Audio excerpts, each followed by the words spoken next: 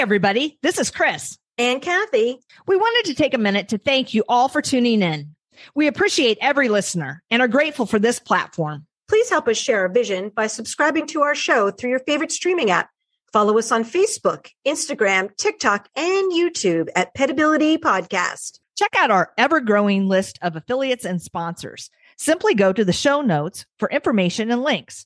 And be sure to use our promo code PETPOD22, that's PETPOD22, on checkout to receive your discount from our affiliates. And now, here's a word from our sponsor. Hi, I'm Alon Landa, CEO of Medcovet, and I'm a proud sponsor of Petability. We decided to partner with Chris and Kathy because, like them, we want to empower all pet owners who are trying to do the most for their pets. At Medcovet, we specialize in advanced home laser therapy for pets. Laser therapy is a safe and effective treatment for common conditions like arthritis and wounds, and it relieves pain for most conditions caused by inflammation.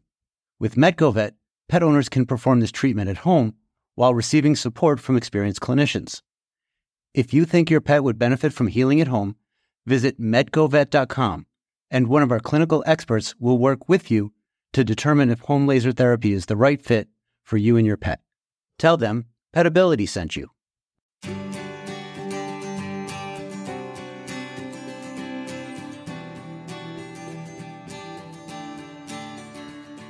Welcome to Petability. I'm your host, Kathy Simons. And I'm your host, Chris Cranston. Our podcast provides interviews and information to help your pets live their best lives. Good morning, Kathy. How are you, my friend? I'm doing well this morning, Chris. You know, it seems to me that every single time we record, my neighbor is out mowing the lawn. I hope you all can't hear that. I cannot hear it. No matter what time of day, no matter what it is. That Murphy's Law, you know, it gets you every time, right? I know. Yeah. So Kathy.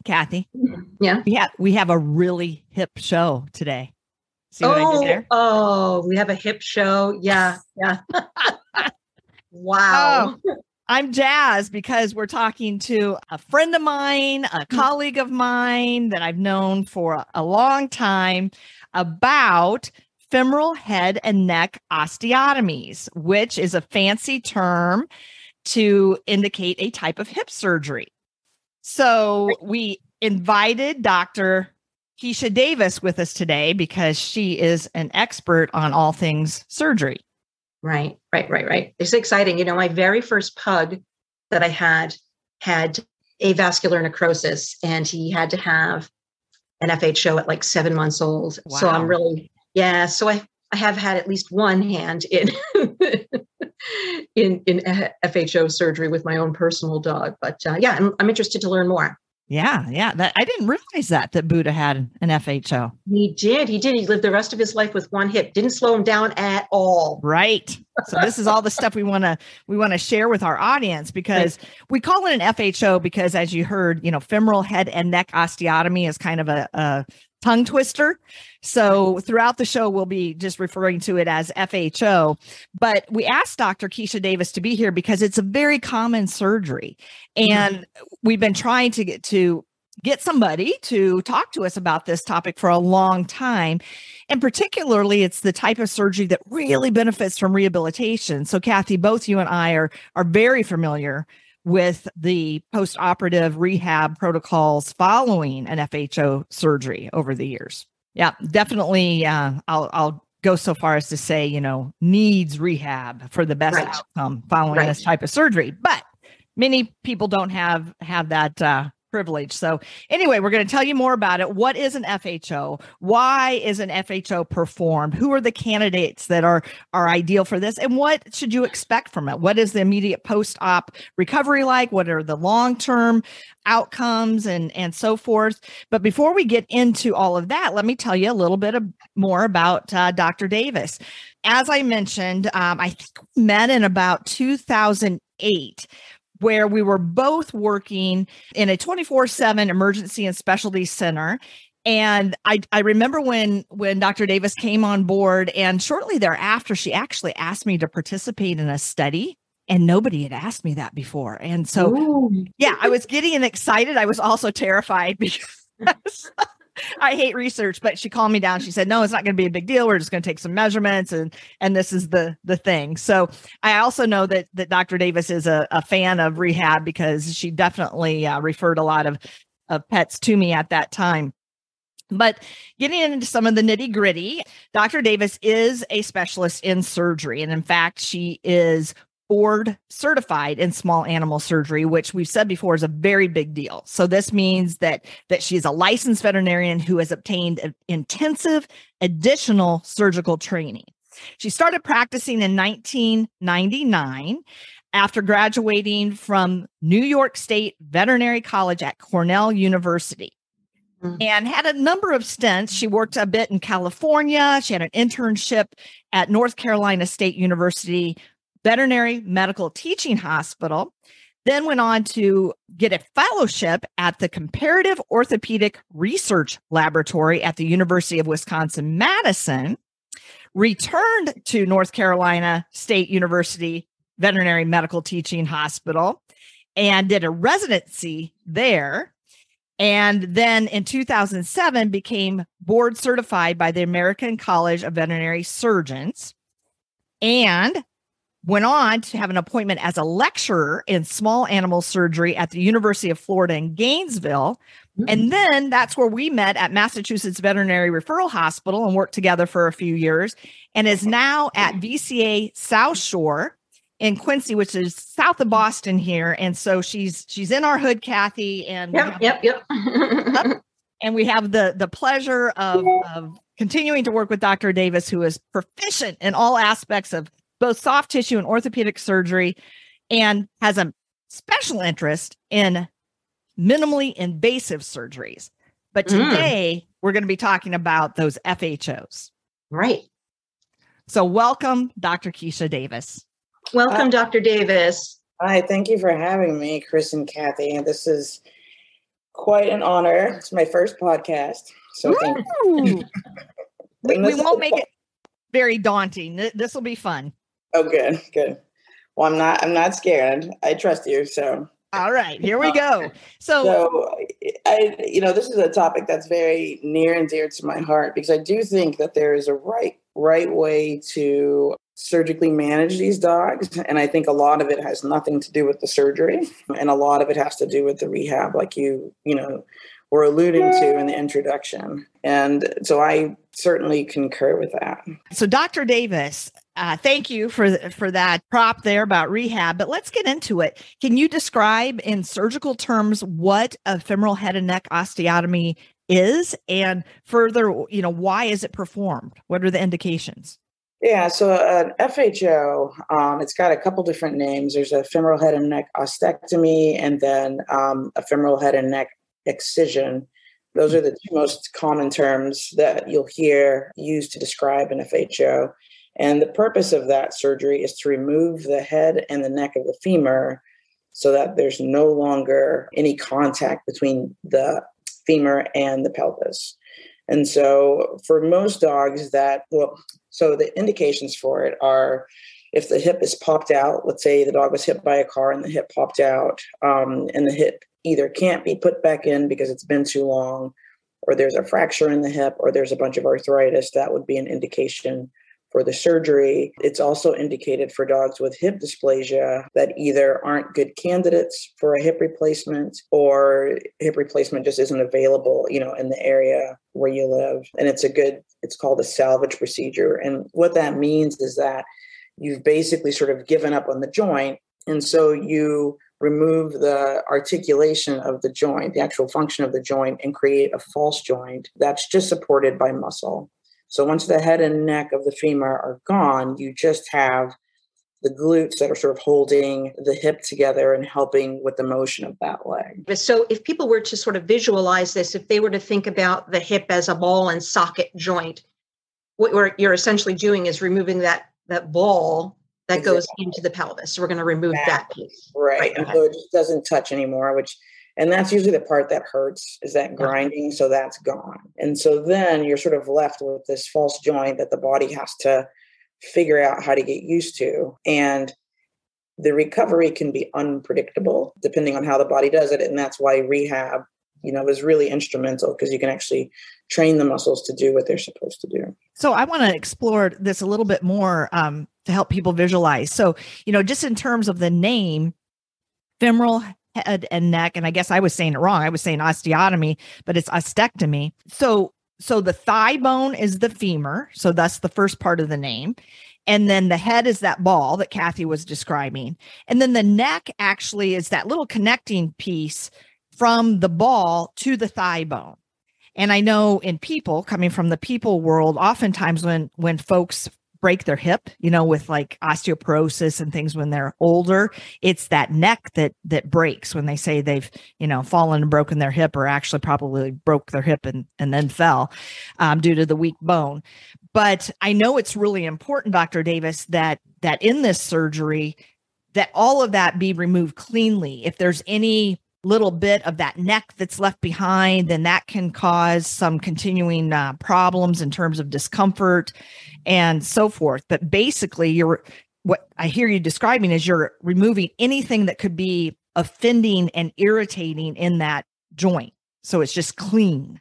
That's exactly right. And a lot of time, if there is a surgical failure, it's because there's some little piece of the neck that's left and it just keeps hitting the pelvis, and that's painful. So if you've had a patient that's, done the full rehab and they're still not quite where they should be, it might be due to that. And so the surgery definitely involves, technically, it's good to have an experienced person do the surgery because you can assure that there's been a clean removal of the head and the neck completely. There's a little bump at the very bottom of the neck, sort of where the neck and the thigh bone attach, called the lesser trochanter. Mm-hmm. And in the past, there was a recommendation to remove that as well to make sure you get the whole thing. But there's been some research sort of looking at that, if it makes a difference. And actually, if you leave that little piece of bone, they do better because the iliopsoas tendon attaches there, and that can help with just recovery of a normal gait and normal range of motion with these dogs. So the surgery itself has changed a little bit over the years, but really not that much. It's a pretty old surgery. It works quite well. And there's a lot of data as far as, how to do it correctly, indications for revising the surgery if things aren't going well. It's amazing to me that we can even do this with animals, because if I think of a person, we could never do an FHO on a person, right? We could never remove the femoral head and neck of a person and expect them to stand and walk again. So this is really interesting that we can do this, and that we're going to form, this false joint or pseudo joint that's going to, support the dog in walking. And I'm kind of interested to know, is everybody a candidate for that? So let's think about a big dog, a Mastiff. So I see a lot of little dogs with avascular necrosis who have had FHOs. But what about a large dog? Are they candidates for that? Can they have their femoral head and neck removed and still be functional? Yeah, I kind of want to back up on your comment a little bit about the human side of it, because that's actually where this surgery came from. Really? And so before there were hip replacements in people, this was the surgery that they did, Wow. I did not know that. That is so cool. And I'm a PT for people, and I never heard of this. Well, you don't want it. Yeah. Because the recovery is pretty unpredictable, which is also true in dogs, but to the point where you do end up with this really odd rolling walk, when you walk, if you don't recover well. And because, we stand up to walk, dogs, have four legs, they are on all four, the gait is different. So it works functionally better in dogs versus in a person. It just doesn't work nearly as well. So the surgery was done for years and years. The recovery was, it wasn't great. You would end up disabled because you really couldn't function well with that hip. So you weren't in pain, but you still couldn't get around, and then that itself did cause some discomfort as well. So that's why the hip replacements sort of came into fruition, and they were intensively hip replacements trialed through dogs first, which is interesting, before in people. And so there's sort of this cycle between humans and dogs as far as figuring out hip dysplasia, because people get it too, figuring out the best treatment for it. As far as good candidates for an FHO, my personal bias is that, I like an FHO for a very young dog, for a lean dog, typically a smaller dog. For cats, they seem to work predictably pretty well. Some of the really tiny dogs that have avascular necrosis, like the little Malteses, Yorkies, sometimes they don't recover very well. Some of it is due to the amount of muscle loss they have, just because their leg has been so small for so long. It's not trauma. It's sort of this chronic condition. And some of it is also just due to the fact that they're so little. Even if the leg has perfect range of motion, everything is beautiful, they just don't want to use it. It's annoying, So for little dogs, their recovery can be unpredictable, but usually with time they get back to normal. With larger dogs, so any dog over 40 pounds, the bias that I have, because I was trained in a place that did hip replacements, and sort of depending on where you're trained, it really depends on how you think about this, but larger dogs don't do as well. There's a little bit of research out there that says that this might not be true, but they're pretty small studies, like 40 dogs, 60 dogs, really nothing big and massive. And the problem is with large dogs, they're just so heavy. You're expecting this false hip to carry all that weight, and they don't have a predictable recovery, and if they don't recover well, then you have a 100, 150-pound dog that you have to help get around. So it's a big deal, So for those dogs, unless there's some reason they can't have a hip replacement, I do encourage them to get a hip replacement, just because the recovery is more predictable. You're talking about a 90-95% chance of recovery with a hip replacement. Those are the numbers you want to see with a 150-pound dog. We've talked a little bit and mentioned this false joint or pseudo joint. Can we explain to the audience, or can you explain to the audience, what is this false joint? So basically the head and neck of the femur serve as sort of the bridge between the thigh and the pelvis. And if you remove that, then there's nothing really connecting the back leg to the pelvis as far as bones go. And so you're just really relying on the muscle to sort of take over that motion.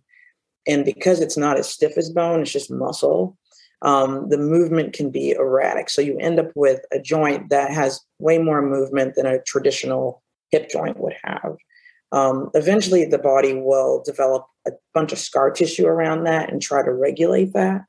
And that's what's considered the false joint, where there's a scar tissue there trying to hold things relatively close together.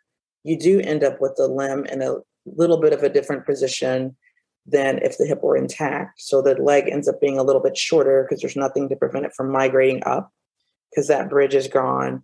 It's not enough where you would really notice it if you saw the dog walking, but if you took an x-ray, you would see it. And so that's sort of the false joint, where the body's just laying down a ton of scar tissue just to keep that leg stable. And so the more muscle you have around that area, the more robust that false joint is going to be, versus if you have really thin muscle, there's just nothing to control that motion. And you end up with far less scar tissue. And also with rehab, you can help control how that scar tissue is laid down. So for my patients, I like them to go into rehab within that first week of surgery. So their body's not so busy laying down scar tissue erratically. We can sort of train it to lay it down in a way that's going to be beneficial for the pet long term. And that makes that scar tissue stronger too, right? Right. I always remember, I don't remember very much from PT school, but Wolf's Law always haunts me. And that's basically when you apply a stress or a strain across tissue, then the tissue responds in a way to resist that stress and strain, I guess, and become stronger in those planes of motion and so forth. Am I explaining that correctly? Exactly. And that's what you want, because then you know what you have at the end of recovery versus you just sort of get what you get, depending on how the dog wants to move. I remember also an analogy that was used was like a pile of pickup sticks. And if a trauma, is left to its own devices to heal, or in this case, the surgery is very traumatic because you're going very deep down into the body and through many layers of tissue, but that scar will lay down in just a mishmash form, like a pile of pickup sticks. But what rehab and proper movement does is similar to like rolling your hand across that pile of pickup sticks. And eventually they all become lined up in a linear way. And so that was always a good visual. I could kind of explain to my pet owners and such what we're trying to do with some of the rehab protocols. Never heard that. That's pretty cool. That makes total sense. Yeah, you got it. Yeah, thanks. I can picture it. Yeah. I'm learning today. I love it. Hey, I want to go back to, we've mentioned, you mentioned a bit early on, Kathy, with Buddha, your pet, that he had avascular necrosis. And Dr. Davis, you mentioned it too, with these really small dogs, which are kind of prone to this, but we've never explained what that is. And I don't think probably the average pet parent has any idea. It's a kind of a technical term. Do you want to explain that, Dr. Davis? Yeah, it's kind of an interesting syndrome. It's, again, something they see in people. And so what it is, so that if you visualize the hip as sort of this ball and socket, if you just think about the ball part of the hip and the neck of the femur, when the hip is developing, when they're really young, there's growth plates all through there. So the head and the neck and the thigh bone, they're not really firmly connected until the dog is 100% done growing. And so during that growing process, there are blood vessels that travel from the femur, from the thigh, up the neck and into the head. And that those blood vessels just feed that bone so it can grow and develop into a normal bone.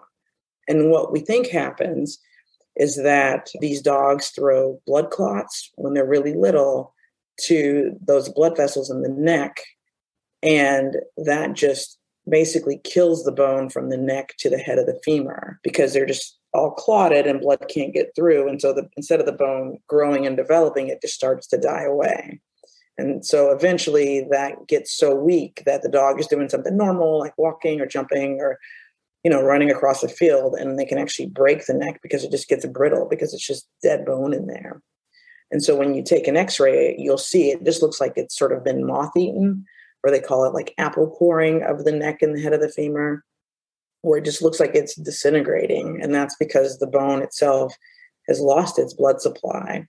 And so there's nothing you can do to reestablish that. People have done all kinds of, studies and have looked at it. And in a person, what they would say is, okay, that's done, we'll give you a hip replacement. And they'll do that sometimes in young kids. And then as they grow, sometimes you have to sort of upsize the hip. In dogs, typically when we see them, they're already almost their adult size. So you can just do this FHO procedure. And most of these dogs are tiny. So there are tiny hip replacements out there, but the vast majority of the dogs with this syndrome don't end up getting hip replacements for a number of reasons. And the FHO is the treatment of choice. And it just takes away that grinding from the dead bone that's there in the hip socket. And so those dogs are much more comfortable after surgery. And then that, I think, is when the real work starts, because the surgery lasts half an hour. And then you have months of recovery where you're just trying to train them to get back on that leg. This happened exactly with Buddha, just like you described it. He was playing with one of his dog friends. Everything was fine. He tried to jump up on the couch and screamed, and it fractured just like that. Yeah. And then radiographically, it was moth-eaten, I would say, based on its appearance. And he did so well with it. This was my first experience within a first, the surgeon had said, we can do rehab. He said the same thing. I'd like to start in a week, but I'd like you to keep him, a little bit quiet initially. And he felt so much better initially. Dr. Davis, I cried trying to keep him still.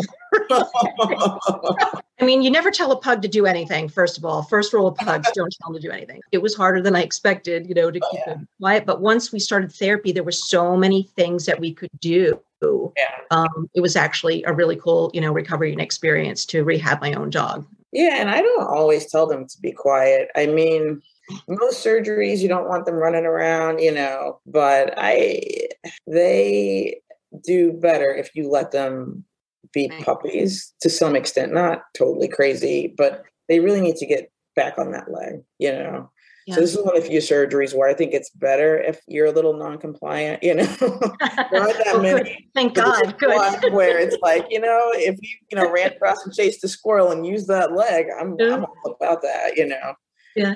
So, I mean, essentially there's nothing to really, break down, right? I mean, there's nothing. Yeah. Okay. Well, there's like when you do the surgery, there's sometimes you cut through one of the tendons on the glute muscles. And it's a pretty important tendon just to get access to do the surgery. And that could break down if they're just too crazy afterwards. Mm-hmm. But having said that, I, for one, I think maybe I saw one case of that since 2007. Like, it's just not that common. It's, what's more common, I think, is that they don't get enough rehab after surgery. And so they don't really extend that leg. And that's the key with these guys. And you guys are way more intelligent about this than I am. But, I was taught if they never get near normal or normal extension, they're not really going to walk very well. They're always going to have this short stride. And so, that is by far, I think, the most common complication, if you can call that, or just consequence of the surgery, is they don't, pull that leg back far enough during the rehab process. So it all scars down and they have this really short, choppy gait. That's not painful, but it's not normal, and it doesn't let them return to their full ability to use that leg. And if you think about, any compensatory related things to posture and gait, that would all be affected by this short stride. Exactly. I think there's two big challenges I think of after this surgery for me as a rehabber. And one is just getting them to use that leg at all. So again, they may, run like the wind, but they're on three legs. As we mentioned before, they've got three others, whereas a person only has one other. So especially with the little dogs, they can put so much weight on those front limbs and get around. I've seen dogs literally handstand, which is, crazy and amazing, but not ideal, certainly. So getting them to use that leg. And then the second thing is the whole range of motion concept that you're describing, because I found that, if we do get them in early and, it's that first week and I'm, ranging them and I'm like, wow, they have awesome range of motion. And then by about week 3, 4, they're losing that range of motion because that scar tissue is developing. So, it's kind of a catch-22. We want that scar tissue to develop, but as we were discussing earlier, in the appropriate way. And we can't let them lose, the functional range of motion. And, we talked about this avascular necrosis, which I think they would have a better chance of recovering that range. When you have diagnoses like hip dysplasia, which, leads to osteoarthritis, degenerative joint disease. Oftentimes they've had years of discomfort that, is kind of building up. And then it gets to this threshold where, it's affecting them functionally because they have so much discomfort with that grinding bone, as you described. So they haven't been using that full range, even going into the surgery. And when they lose that range, that extension or bringing that hip back toward the tail is the one that typically is lost first. And then I'd say abduction or away from the body out to the side, and then external rotation or kind of pivoting that hip out. That's called a capsular pattern. And that's where they will tend to, that pattern of loss of motion. So it's much more of an uphill battle, I think, when they've had kind of a chronic issue and maybe lost that range going into the surgery. Do you guys have thoughts on that? Well, Chris, do you remember you and I, way back in the day, we rehabbed an Afghan hound that had an FHO? Yes. Yeah. And he never really recovered. And I think that was the scenario. I think he had hip dysplasia. I think he was long-term chronic, and then was referred to physical therapy, but late and at the owner's request. So he was not sent, by the surgeon. And we just never got that leg back to its full function, despite all our efforts, and he did okay. He wasn't in any pain anymore, but it just never got back to full function. Yeah. And when they don't use it well, through that full range, then they lose that muscle mass.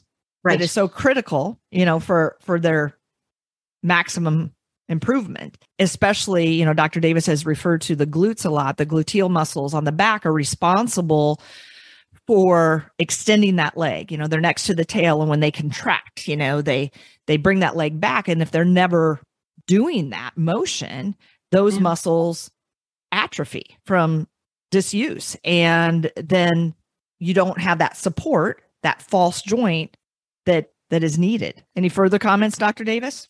Yeah, I was sort of taught that as well. And I guess there was there's some interesting research that has come out, I would say, I don't know, like in the last 5 years or so, that so to back up a little bit, so to do the surgery, you cut the bone, but then people were sort of trying to figure out a way to prevent what was left of the femur from rubbing on the pelvis. Mm-hmm. So surgeons were trying to figure out like muscular flaps you could do to sort of wedge it in between those two bones so that you don't have the chance of having contact. And what they found was that those muscular flaps didn't really help at all. They just sort of get ground away and they're not that effective. But the dogs that had the more severe arthritis actually ended up doing better. And the thought was it's because they do have a much thicker joint capsule because it's been so inflamed for so long. And so that scar tissue that's already there, you can kind of, when you close it all up, it kind of helps you as a padding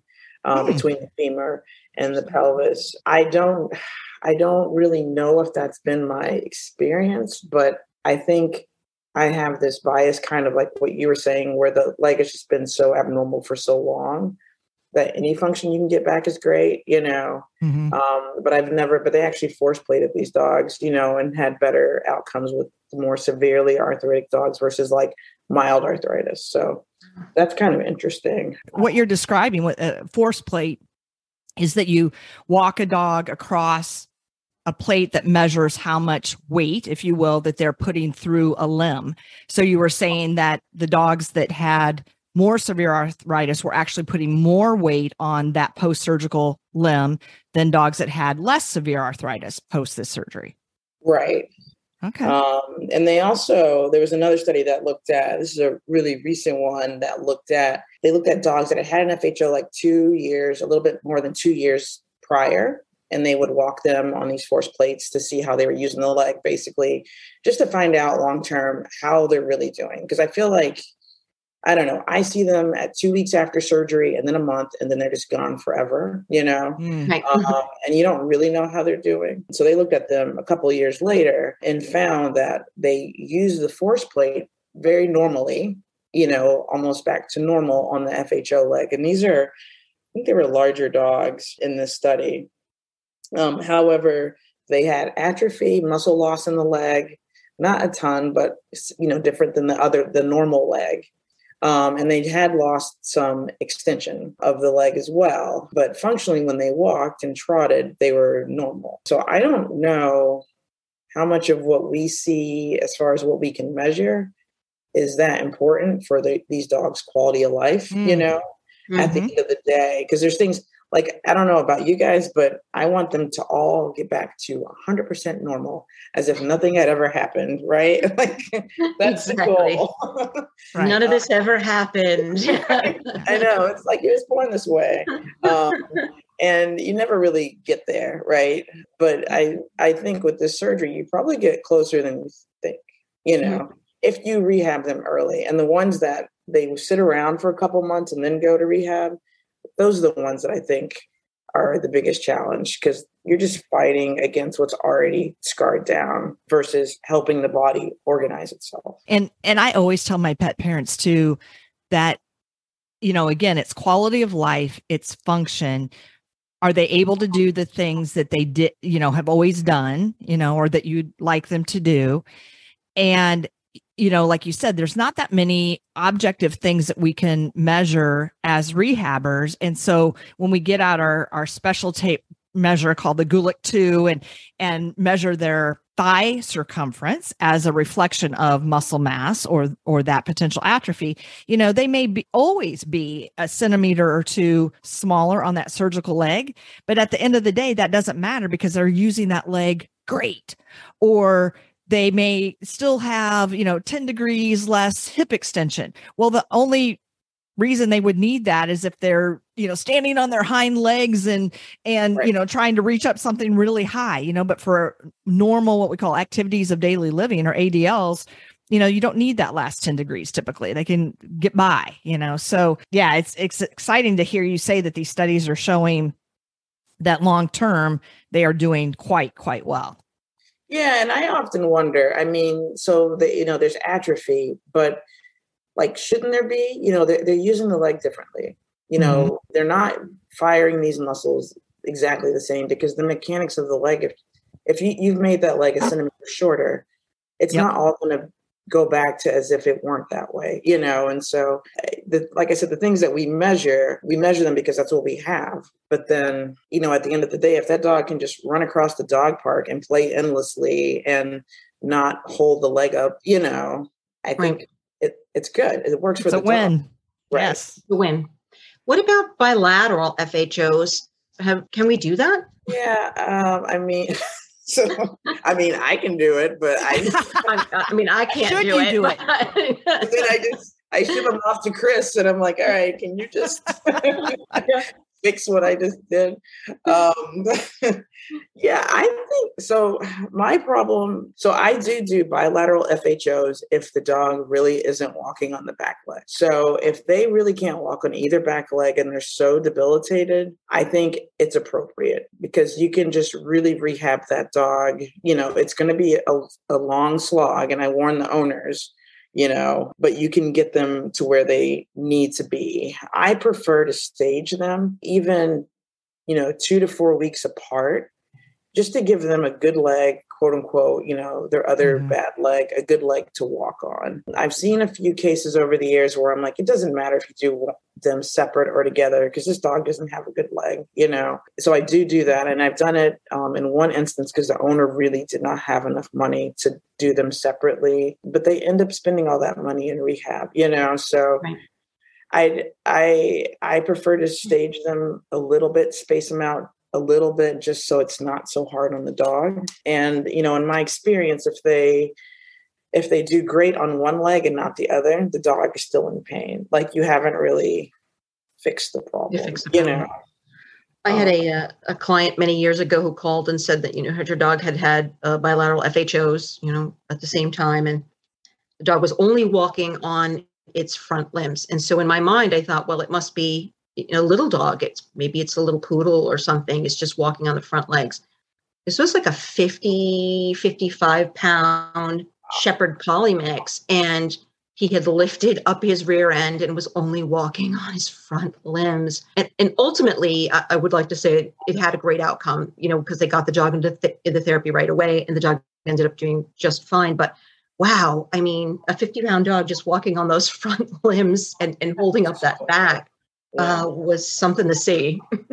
That's so hard for the dog. It is. And ultimately, again, he ended up doing well, but it was months of therapy, before he was, comfortable. But wow, the ability to compensate the ability to change that or carry how much core strength do you need to carry the rest of your hind end, Yeah, and you think if you had done one and then given them a couple of weeks just to deal with this post-surgical pain and then do the other, Well, I was going to say that, I want to touch a little bit about just pointing out the signs that people should look for in terms of, is your dog having hip pain? Sometimes we don't know because it's a gradual onset, over the course of their life.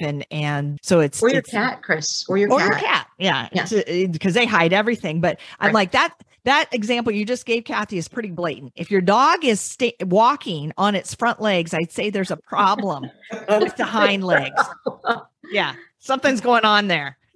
But what are some of the other signs that may be more subtle that people should look for and seek out veterinary care? Get that X-ray, find out what's going on. The most common signs that I hear about, sometimes it's a limp. That's a pretty no-brainer. They come in for that, But I learned very early on when I was first out of vet school, before I even started doing surgery, these quote unquote lazy puppies that lay down to eat, don't stand to drink water. They drink laying down. The ones that go to the dog park and just all the other dogs are running around and they're laying there and they're on their back playing, but they're not running with the other dogs.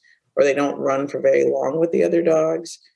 Those are all signs, really subtle signs of, I think, pretty severe hip pain that the dogs have just sort of learned to compensate because this is all they know, if they have hip dysplasia.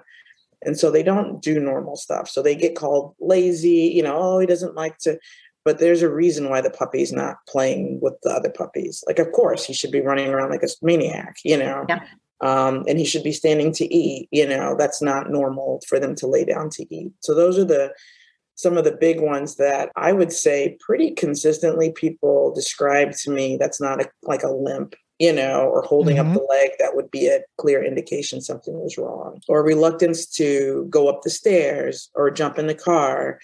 I've had owners tell me, oh, he's just scared. And it's like, well, he shouldn't even have a thought about it. He should just go up the stairs, but there was something that happened that made him not want to do it. It probably hurts, And so those are the things that I think are really subtle that owners probably see pretty often. And, once I tell them, they go home and they're like, oh yeah, that's been, it really helps people to know what to look for because it becomes more obvious. And it is just these little subtle things throughout the day.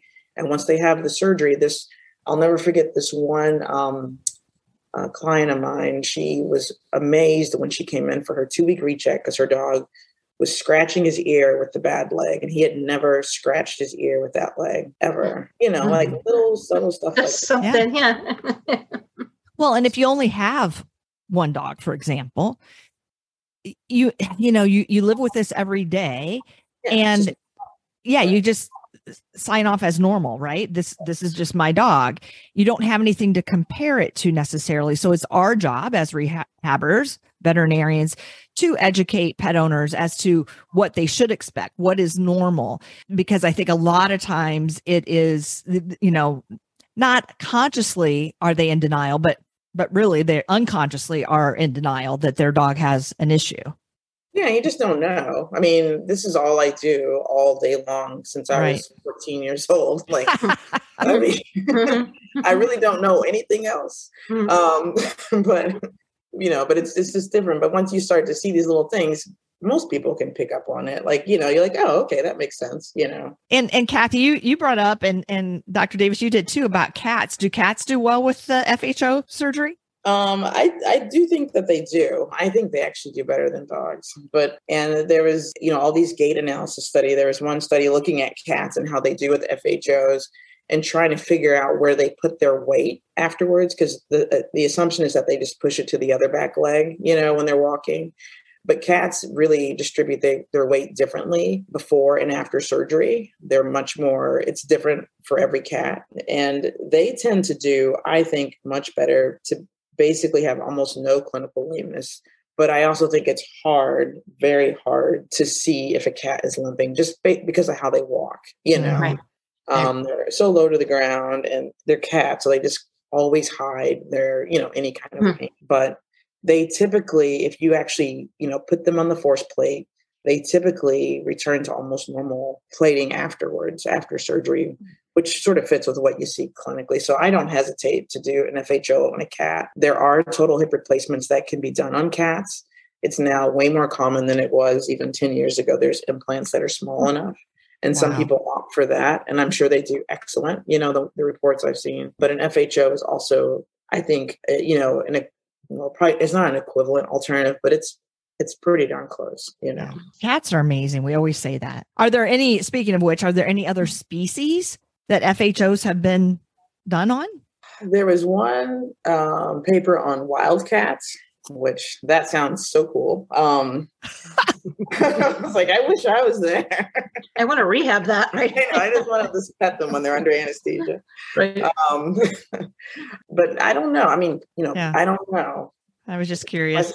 And what about age? Is there an age? I know you said that you prefer them to be young and you explained why, but is there an age limit, or are there other medical conditions that would limit your going forth with this type of surgery? Yeah, so I think a big thing to rule out, or just to make sure before you sort of plow ahead and do any hip surgery, especially on large breed dogs, even small breed dogs, is to make sure the rest of the leg is normal. So, a lot of larger dogs and even smaller dogs will have knee disease. So they'll have like a torn ACL, and that's why they're limping. And the hips are bad, but the hips have been bad since they were 6 months old. And now they're limping at 7 or 8. It might not be the hip, certainly could be the knee, it could be the ankle. And so, in smaller dogs, they have a tendency to have their kneecaps pop out. It's just the way they're sort of built. And so that, again, is another, most people that do hip surgery, you just check out the whole leg first, and just make sure that there's nothing downstream from the hip that could be causing the signs that you're seeing. I have had a few cases where it wasn't anything below the hip, but the nerves weren't normal. And so you have to make sure they don't have any back issues, or they're getting like sciatic pain, like shooting pain to the leg, unrelated to the hip. Because you could certainly have both issues, and you have to sort of figure out which one's bothering the dog. And like I said, if you do have concurrent issues, sometimes it's not like the hips aren't great, but that's not the issue, And that'd be a bummer to go through the surgery for the hip and then they wouldn't be any better because it was really emanating from their back and the nerves.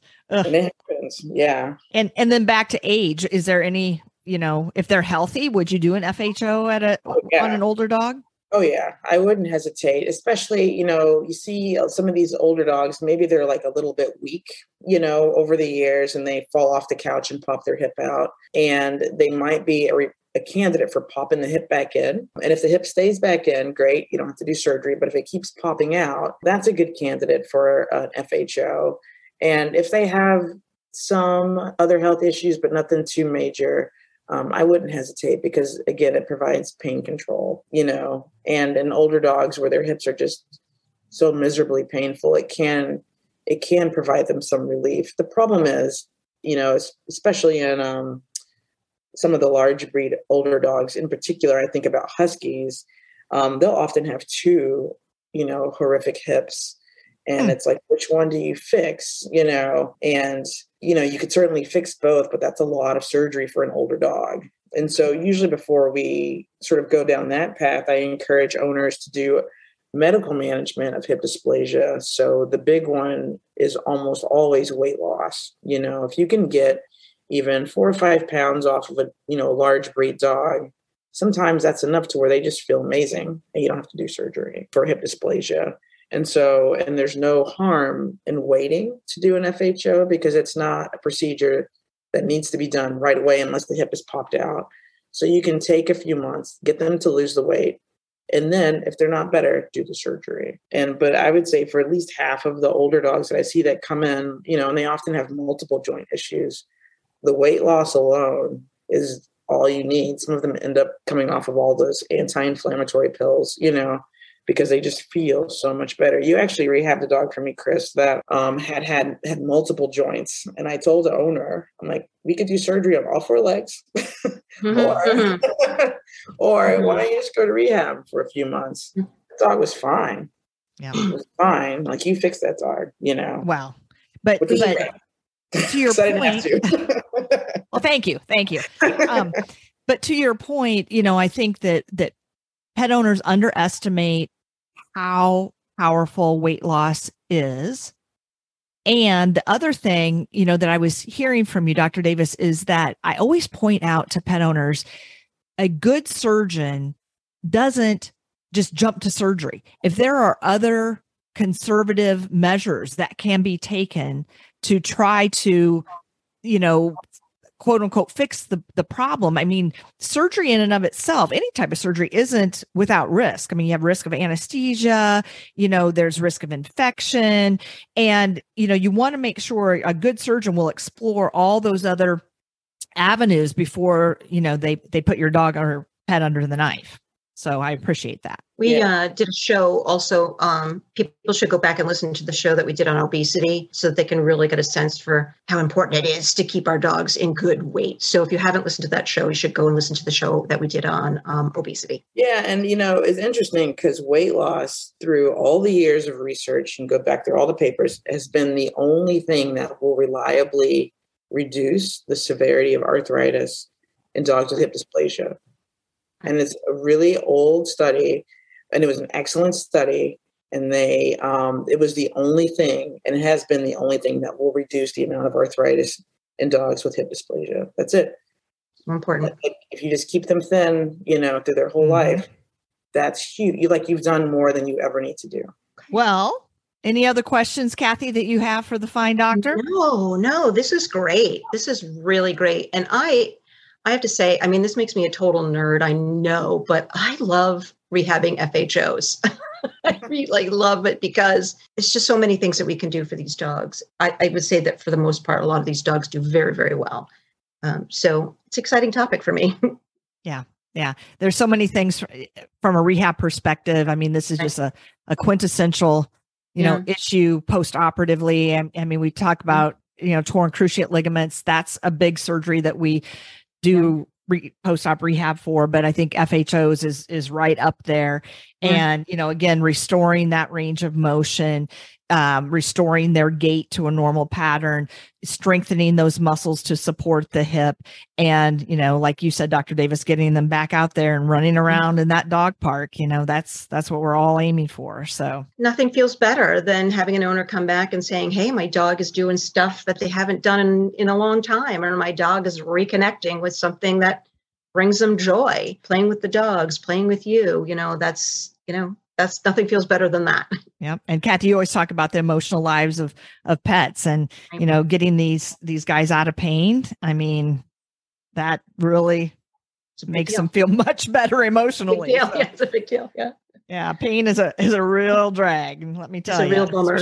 Yeah. Especially chronic pain, right? It's like, well, this has been great. And we always like to finish our show, Dr. Davis, with, any closing thoughts or pearls of information that you want to leave our listeners with. Weight loss. Oh yeah, that's a good one. Definitely weight loss. And, if you end up doing the surgery, I always tell people, the surgery itself is a lot cheaper than getting a hip replacement. So whatever money you save there, just spend it on rehab and you will get what you want out of the surgery. And that's, I think, in my opinion, the two go hand in hand. I don't know why we don't have them in veterinary medicine connected, as part of the treatment, because they should be. They're really not separate, I don't think. I'm glad you mentioned the cost, because I was going to ask you that earlier, that the FHO surgery is significantly less expensive than hip replacement. And so, that, even though, like you said, maybe pet parents desire to get a hip replacement, but there's nobody doing them in their area, or they just can't afford it, that this definitely is an option. So yeah, and I think it's a very low risk surgery compared to a hip replacement. If everything goes awry with an FHO, there's really no revision surgery to be done unless it wasn't done correctly the first time, versus a hip replacement. If the hip pops out, then you got to get in there and do something, And so I have had owners who have just enough money for one surgery, just enough. Yeah. And I think this is the surgery that I would pick for them, because no matter what, we're going to be within the budget and they're going to still do a pretty wonderful thing for their pet. So, well, and I remember working on the human side, and, it's very, what do I want to say? There are a lot of precautions post-op in terms of they can't bring their leg across midline. They can't, flex more than X degrees and so forth. And I would think, it's similar in dogs, and based on the personality, the temperament of the dog, and what the owner is capable of, I would think that would be part of the selection process too, because if you have a nutty dog that is getting a total hip replacement, that success, may be challenging because of those restrictions. I don't know. We put them in military dogs and police dogs. Yeah. My residency, I'll never forget this one dog. It literally just circled in the car the whole time, and it was really aggressive. And it was a very hard dog to deal with in the hospital, and that dog did just fine. So the hip replacement it's pretty robust, but if there's a complication, you got to get back into surgery, and so it's definitely riskier, I think, and if you can't afford the risk, the FHO makes complete sense to me. And one other thing I wanted to say is that I just want to paint a clear picture. And this is true for really any surgery.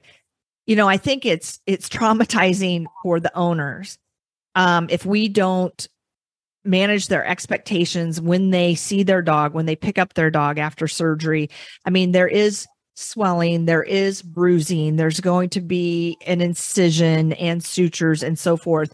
But again, that's, where your immediate post-op care, your rest, your cold packs, and getting into rehab, we can really help to reduce that immediate post-op inflammation and make sure that it doesn't become a chronic issue. But that's kind of par for the course, I think, with any surgery, whether it's an animal or a person, right? There's that post-op inflammation that needs to be controlled. So yeah, that's usually the most alarming part, is seeing the leg right after surgery. Well, Dr. Davis, can you, would you let the audience know, where can they find you? Where can they find you if they want to learn more about FHOs and hips? I'm at VCA South Shore in South Weymouth. So if you Google that, I should pop right up. So yep, we'll put that in our show notes. So Dr. Davis, I cannot thank you enough for spending the time with us today. You are an expert, and more than that, you are a dynamite person that I'm happy to call my friend as well. Thanks, Chris. I appreciate it. Thank you, Dr. Davis. We learned a lot today. Thank you so much. Bye. Bye. Thank you for joining us. We hope you enjoyed our show. Follow us on Facebook, Instagram, TikTok, and YouTube at Petability Podcast. For more information about Kathy's books and living with blind dogs, please visit enableyourpet.com. Thank you, and please tune in next time.